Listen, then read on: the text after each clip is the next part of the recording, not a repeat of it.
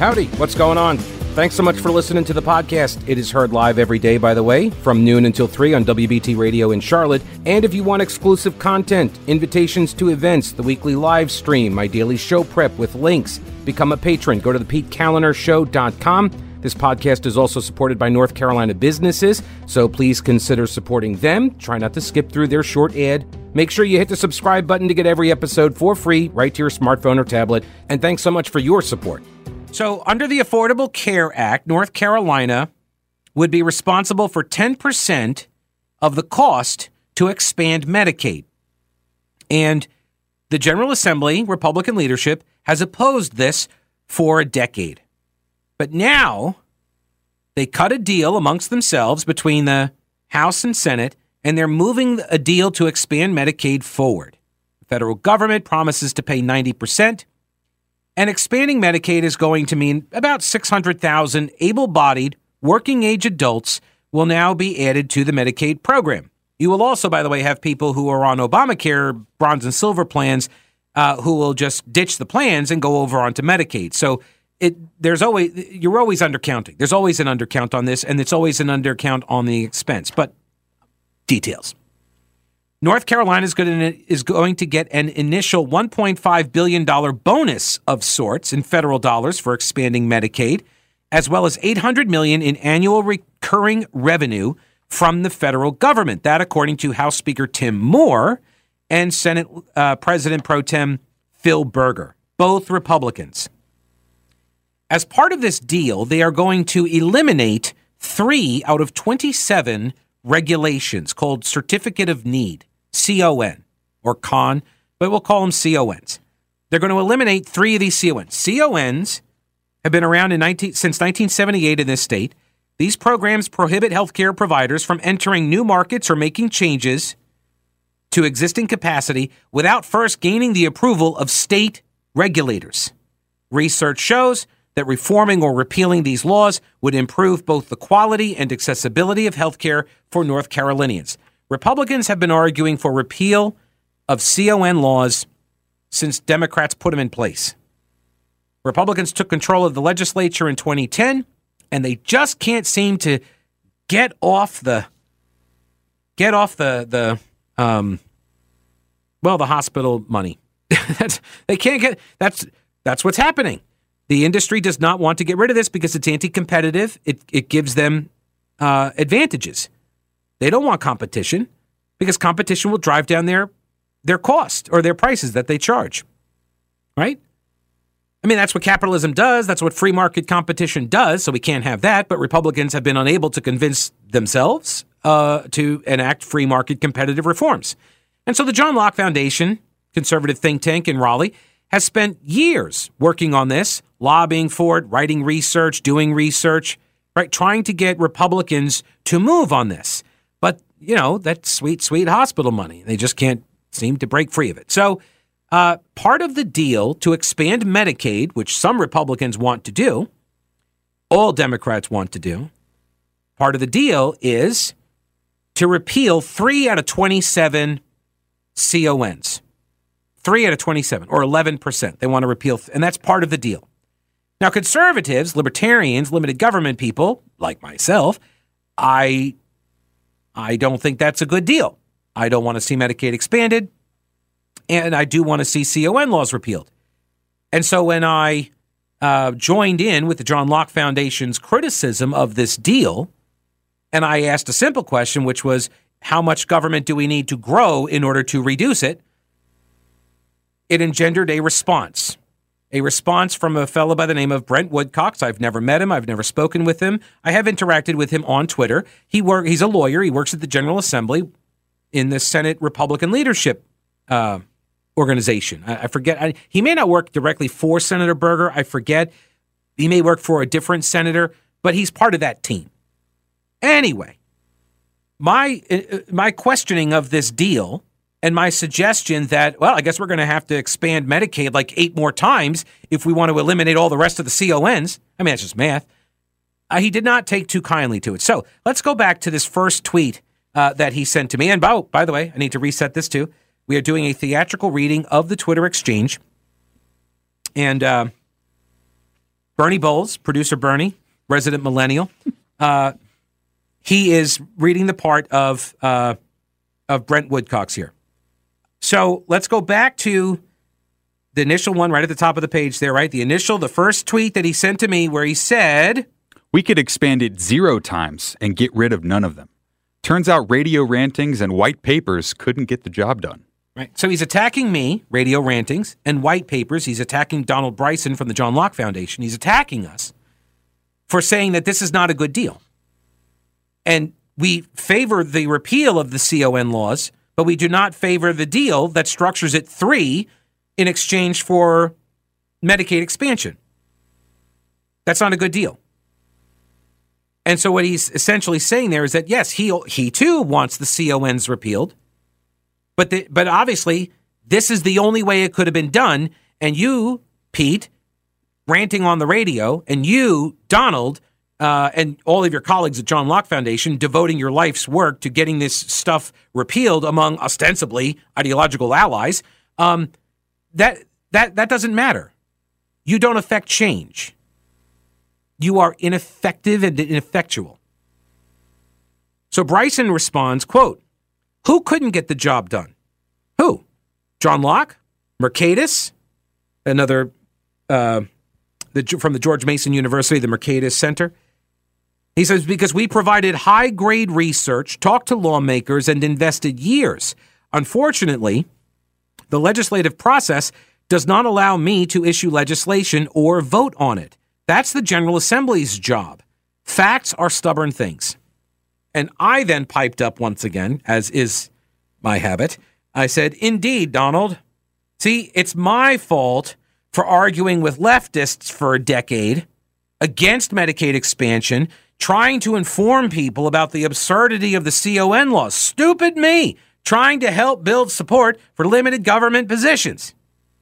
And then a fellow by the name of Adam Love, used to be here in Charlotte. Now he gloats about being across the border in South Carolina all the time. It's a little much, Adam. Just saying. It's a little much. All right. Adam says, if only you had ponied up the kind of money that the hospitals do, you and Donald Bryson could have been taken seriously by the Speaker of the House and the Senate President Pro Tem Phil Berger. I mean, just ask the State Treasurer, Dale Folwell.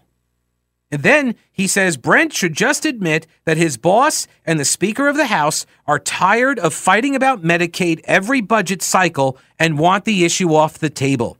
They couldn't lock up full supermajorities last year, so they are punting on it with token CON reform to save face. Just be honest. So then Brent later on tweets out a National Review article, and he says, "A smart political tactician recognizes when a battle has turned against him, salvages what victories can be achieved given the circumstances, and lives to fight another day. Constantly fighting the last war is a good way to lose one." Right. So what is he saying there? That things have changed, and they're going to take this opportunity to get something before the window closes. He's actually literally having this argument, making this argument on Twitter as I speak. I did invite him on the program.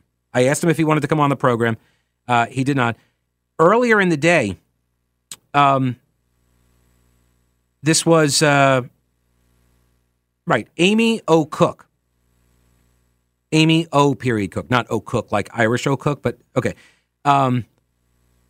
And she is the CEO at the Locke Foundation, John Locke Foundation. And she responded to one of my messages in this running Twitter debate. When I asked him, I said, "I am genuinely curious, Brent. Did you expect all the people who stood with you and argued these positions publicly for a decade, did you expect us all to flip so easily? And if not, do you think your current rhetorical approach is the best way to convince us it was the best way to repeal the CON laws? Right? Is this your outreach? This is how you're attempting to persuade people that the deal is a good deal. And Amy Cook said, these are two important questions. And she said, these are important questions. And Brent Woodcock's responds to her, I don't think Bernie has this. I'm off script because this just came down. Brent says, I don't care what your positions are on these issues. Your positions obviously don't matter to the outcome here. That's what he told the CEO of the John Locke Foundation. The John Locke Foundation has been on the front lines of fighting the leftists, the regulatory state, right? The John Locke Foundation has cranked out research. They were leading voices during the lockdowns, against the governor's pandemic restrictions. Right? They had the Speaker of the House speak at their last Liberty Convention. This is the way Brent Woodcock speaks to the CEO of that organization. I don't care what your positions are. Your positions don't matter to the outcome. I will say to Brent what I said to Christy Puckett Williams and the ACLU of North Carolina. I will say the same thing. It's the same piece of advice. Right? I'm not sure this is the best person to be representing your views. This is how you talk to your allies? Do you think I would ever care to push anything you want? I mean, not that I have any influence at all on anything. Not that people listening to the program have any influence, I don't know, in like voting in Republican primaries or anything. Not like Union County is like a huge, huge part of the Republican electoral map, right? Not like any of that, right? No, I'm sure. I invited him on the show, but he's on the show regardless. He said no. Well, he didn't say no. He didn't answer, so that's an answer. He's still going. I'll take a look during the break and get back to you. News Talk 1110 99.3 WBT. I got asked, Pete, what is Mr. Woodcock's trying to say? Either the Republican legislature has the numbers to pass legislation, or what? They're Democrat light, or they're transactional politicians. And by the way, I apologize. I got the allergies on set here, but no, I think it is. I think it is the latter. That this is transactional. That's how they're behaving. I think that is the point. I think he does it. It appears to me, and again, what do I know? Just a talker, not someone who can do politics. I just talk about politics, right? That's easy, as he said to me in the Twitter exchange. If you didn't hear the whole Twitter exchange, how it began, get the podcast and go to episode 2 for today, and that's where it starts. So I think what's going on is a couple of things. Number one, and there are a whole bunch of different angles here, but I don't see them because I'm just a talker. But if I'm just, so I'll just spitball here. Number one, he won't name and shame Republicans who support certificate of need regulations. All right? You ever notice that for a decade, Republicans have been in charge, but for some reason, they can't remove one of the most egregiously and obvious monopolistic, anti-competitive set of regulations in North Carolina that would actually help expand access to care, drive down pricing. The fight that Dale Falwell, our state treasurer, had with the hospital industry, just because he's asking, hey, I got to make decisions about the state employee health plan. What do these services cost? And the hospitals are like, you can't see. We're not going to tell you. And so he tried to get access to the information, and they blocked him. They stonewalled him. He filed freedom of information requests, and they blocked him. And then tried to get the legislature to make it available information. They blocked him. So you can't tell me there's no money involved here, right? There is a political funding component to this. The hospitals spread a lot, and I say the hospitals, it's the healthcare association or whatever it is. Right, the industry lobbyists spend a ton of money to make sure that they don't get a lot of competition all over the place.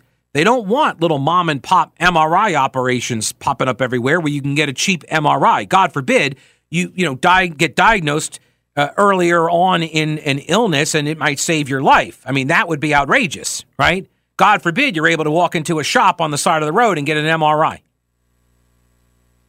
So I think there's part of this inability to call out and publicly pressure so-called conservatives, so-called limited government types who don't want their hospital money to dry up because they want to protect their position, their elected position. So they don't want money being used against them in the next election, so they don't try to repeal the CONs. And the Republican leadership and the Republican Party, they don't want to out those people. They don't want to call attention to them because that would make it uncomfortable for individual members, right? So that's one thing. Another thing is they don't want to name and shame all of the Republicans that are going to go along with Medicaid expansion. They'll all be on the record now, but a lot of them will be able to say things like, well, the leadership required it and I don't really like it. And they're going to come up with some, BS excuses for flipping if they even get asked about it. The only people that are going to ask Republicans about why they flipped are Republicans because the media doesn't care. I mean, they'll ask Moore and they'll ask Berger, but whatever they say, that'll be understood to mean or to be the position of all of the rank and file. But there are a lot of rank and file that disagree with doing this, but are going to do it because they're told to do it. And if they don't do it, they'll suffer. They won't get committee appointments, right? They won't get the invitations or whatever. They might get removed from a chairmanship position. So they're not going to go against their leadership. So that's part of it. So like people in conservative media, we're the only ones that are going to be asking rank and file. And just a heads up to all rank and file, I will be asking you why you flipped, right? Why you flipped. Another component, they want the issue to go away, right? They're tired of hearing, my good friend Ray Cooper beat him up over access to health care. They want credit for giving the care to the poor, even though it's going to create shortages because you're going to have what's called the woodwork effect, where people, like they got an estimated, turnout, people like 500, 600,000 people are going to sign up on the Medicaid rolls. Well, there's always more than that. They call it the woodwork effect. People turn out of the woodwork, right? It's going to cost more than you anticipate because that's always been the case. And then people are going to like it because once you give them freebies, once they get hooked onto the government feeding tube, once they're hooked, then you can't take it away. This is how government grows. And this is why I said, to paraphrase an old quote, conservatism doesn't conserve anything. It demurs to each aggression of the Progressive Party. It saves face by a respectable amount of growling, but always acquiesces in the end. Right? It caves. It goes along. I don't like this at all. How dare you? Okay, I'm on board. Right? That's how this goes, and that's where we are in this performance. Also, you got to keep the hospital money flowing, and you don't want to have to acknowledge that you flipped, because that might send a message to the people that believed in you and thought you were ideologically aligned with them.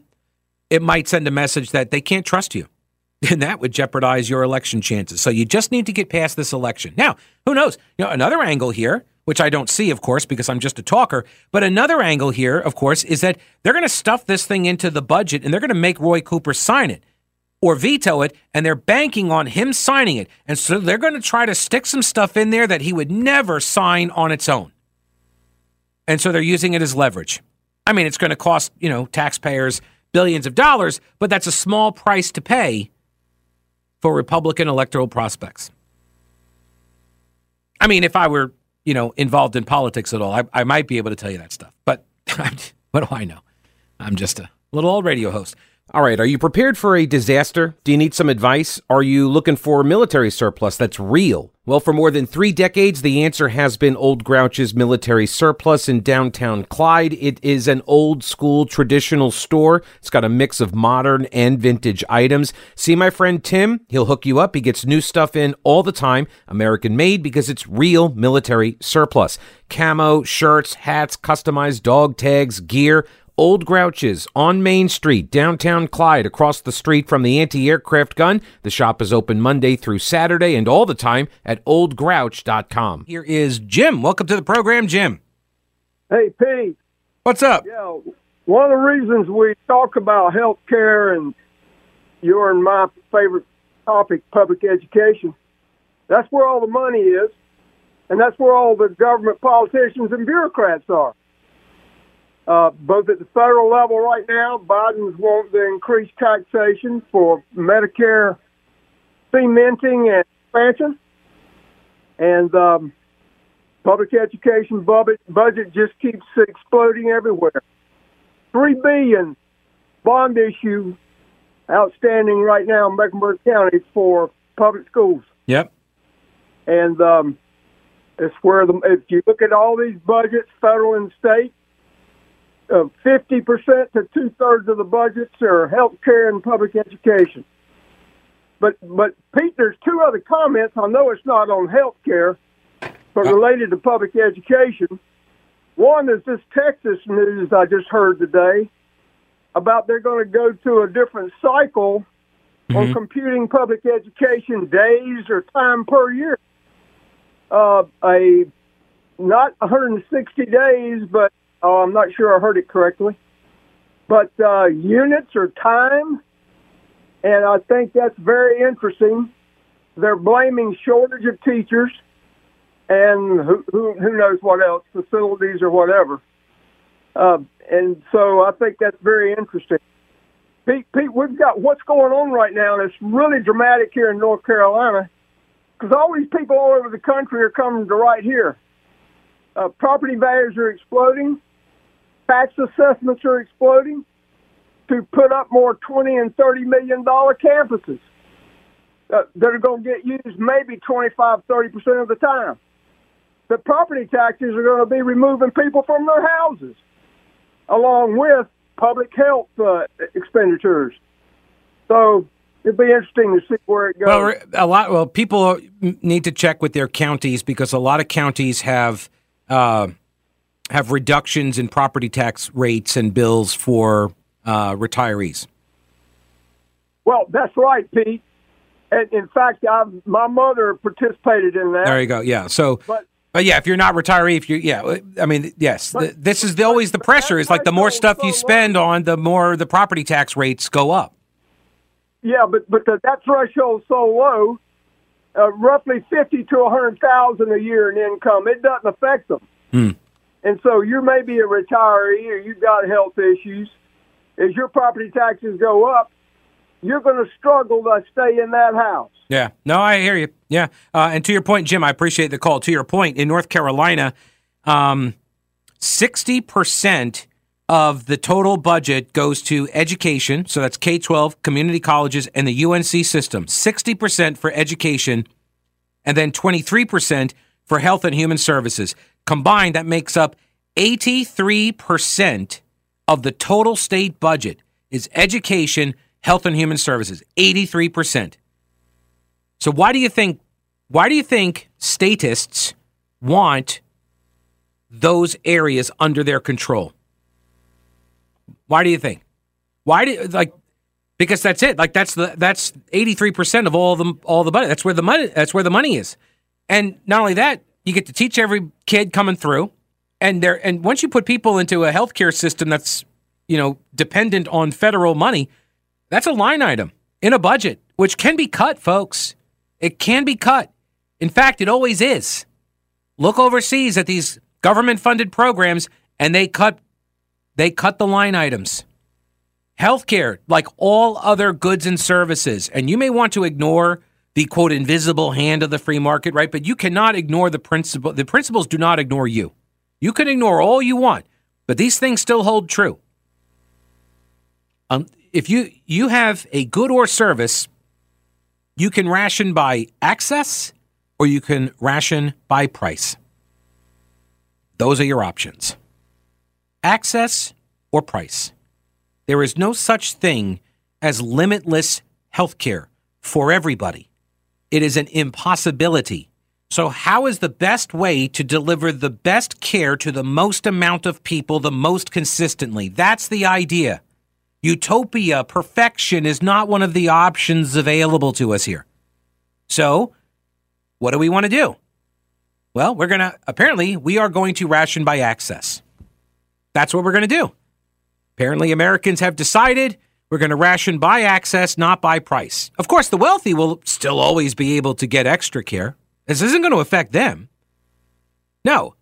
The people who are making these decisions, this is not going to impact them for the most part. There may be some, but for the most part, no. No, the people that this impacts are the ones that are supposedly going to get helped. and you're going to get helped good and hard here. Really helped. Because when you expand the roles, now everybody has access, right? You're going to expand the roles. Everybody gets to come in.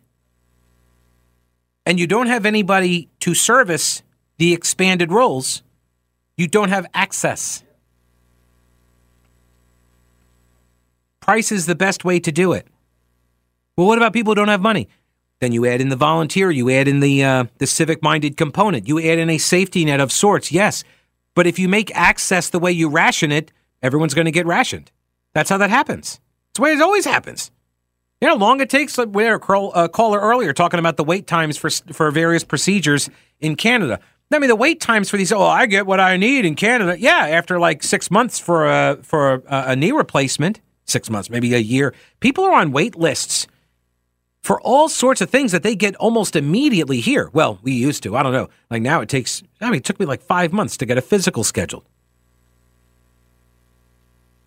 So as long as we're trading a couple of CON repeals for expansion of Medicaid, I'm kind of curious, like what else might be on the table? I saw that our Mecklenburg County Democratic State Senator Natasha Marcus, she filed a bill, gun grabby bill, the Gun Violence Prevention Act, which will prevent violence against guns, I believe. That's the idea. But she filed this comprehensive omnibus bill that is a gun grabber's dream. And I'm curious, like maybe we'll trade that for some CON reforms, right? I mean, as long as we've set the price here, because that is what we have done. The Republican leadership has set a price. Their price for repealing 3 certificates of need, 3 out of 27, to dismantle anti-competitive, monopolistic regulatory regimes, which, by the way, if you dismantle, would actually lower the cost of health care. People get more access. It would spur more competition, right?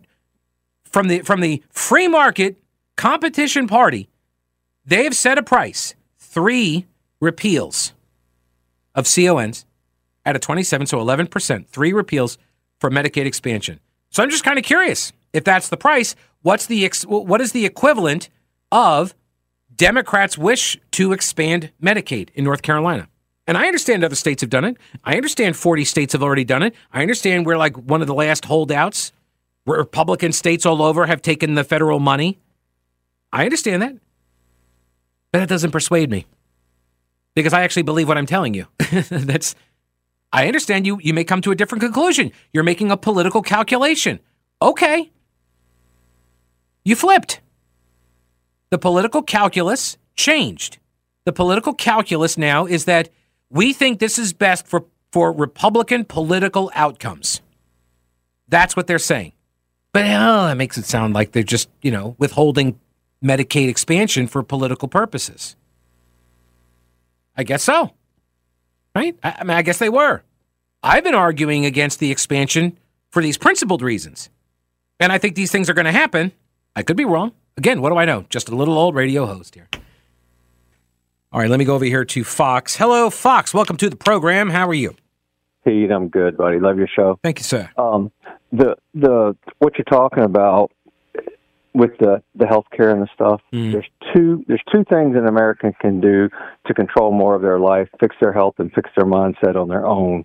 And we don't seem to want to do that in this country anymore. We want a pill to fix everything.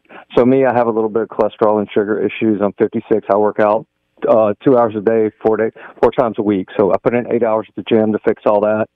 I take berberine and red yeast rice over the counter, no big pharma drugs. And guess what? I go to the doctor. My numbers are good enough. Mm-hmm. And I don't understand why in this country nobody wants a mindset shift or a health shift in order to help themselves. It's hard, Fox. That's hard. I don't want to have to change.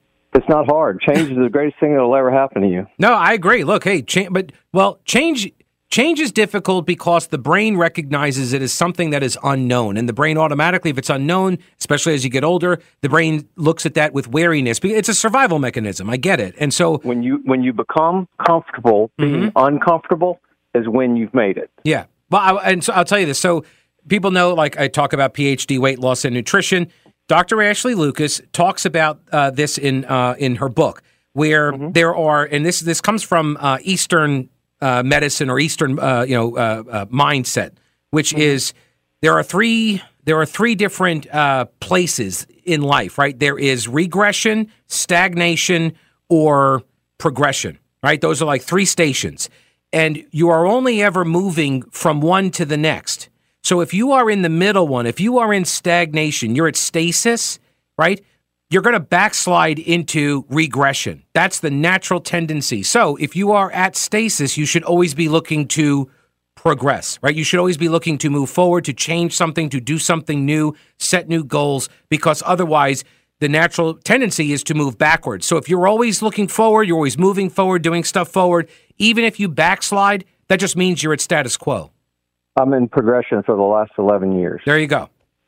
So that's what I'm telling you, though. That's what we need to be talking about. We need to be talking about how are you as an individual going to help yourself? Mm-hmm. Well, look, you're going to need to put in some effort. Right. Well, if we didn't even want to tell people during the pandemic, hey, might want to lose some weight, we weren't even willing to tell people that at a time where it was literally going to save their lives, then, I don't know. I don't know how we get to the position you're talking about. Fox, I do appreciate the call. Good to talk with you, buddy. And it's a good point. It's absolutely a great point. Let's see here. A couple more tweets from Brent Woodcocks. These are pretty recent here. In this ongoing debate, he says there's generally a reason why Monday. This was a subtweet, is what he did. He just put this out there, and he didn't tag anybody. He didn't put it into a hashtag. It's called a subtweet, where you say something and then hope nobody sees it, but kind of hope people see it. Well, I saw it. I follow him, and so it pops up. He says there's generally a reason why Monday morning quarterbacks are sitting on the sidelines. Can't orchestrate an offense, can't read a defense, can't understand a playbook. Everybody's an armchair expert sitting on their couch at home, though. And I said, well, if you'd like to come on the show today at either 1 o'clock or 2 o'clock, I am happy to hear you break it all down. He did not respond to that. And when Donald Bryson from the John Locke Foundation gave him a checklist, John Locke Foundation has researched the problem, has provided policy solutions on both CON and Medicaid expansion. They have provided these things. It's all on their website. They write the white papers. They do the research. They arm you with information and facts. They help elect legislative majorities. But I guess because they didn't draft specific legislation to repeal Certificate of Need, and because they, not being legislators, were not able to pass legislation for supply-side healthcare reforms, because they didn't do those things, which they cannot do. But he said, the problem wasn't on our side here, Brent. The problem was on yours. And then he says, I didn't do anything wrong isn't my standard. Success or failure is my standard. Thus far, CON repeal has been a failure. This is the first chance at getting some success. And so I pointed out, because you know me, I'm a giver, I said, this is exactly what I've been saying. Like, you take 11% of the loaf now, and then you come back for the other 89%. This is what I said. So you're pricing the repeal of 11% of CON for full Medicaid expansion. So it's only fair to ask then, what is the other pricing on these other programs and services that they may be similarly valued? That's all. I'm just asking for the information. All right, we'll see you tomorrow. Don't break anything while I'm gone.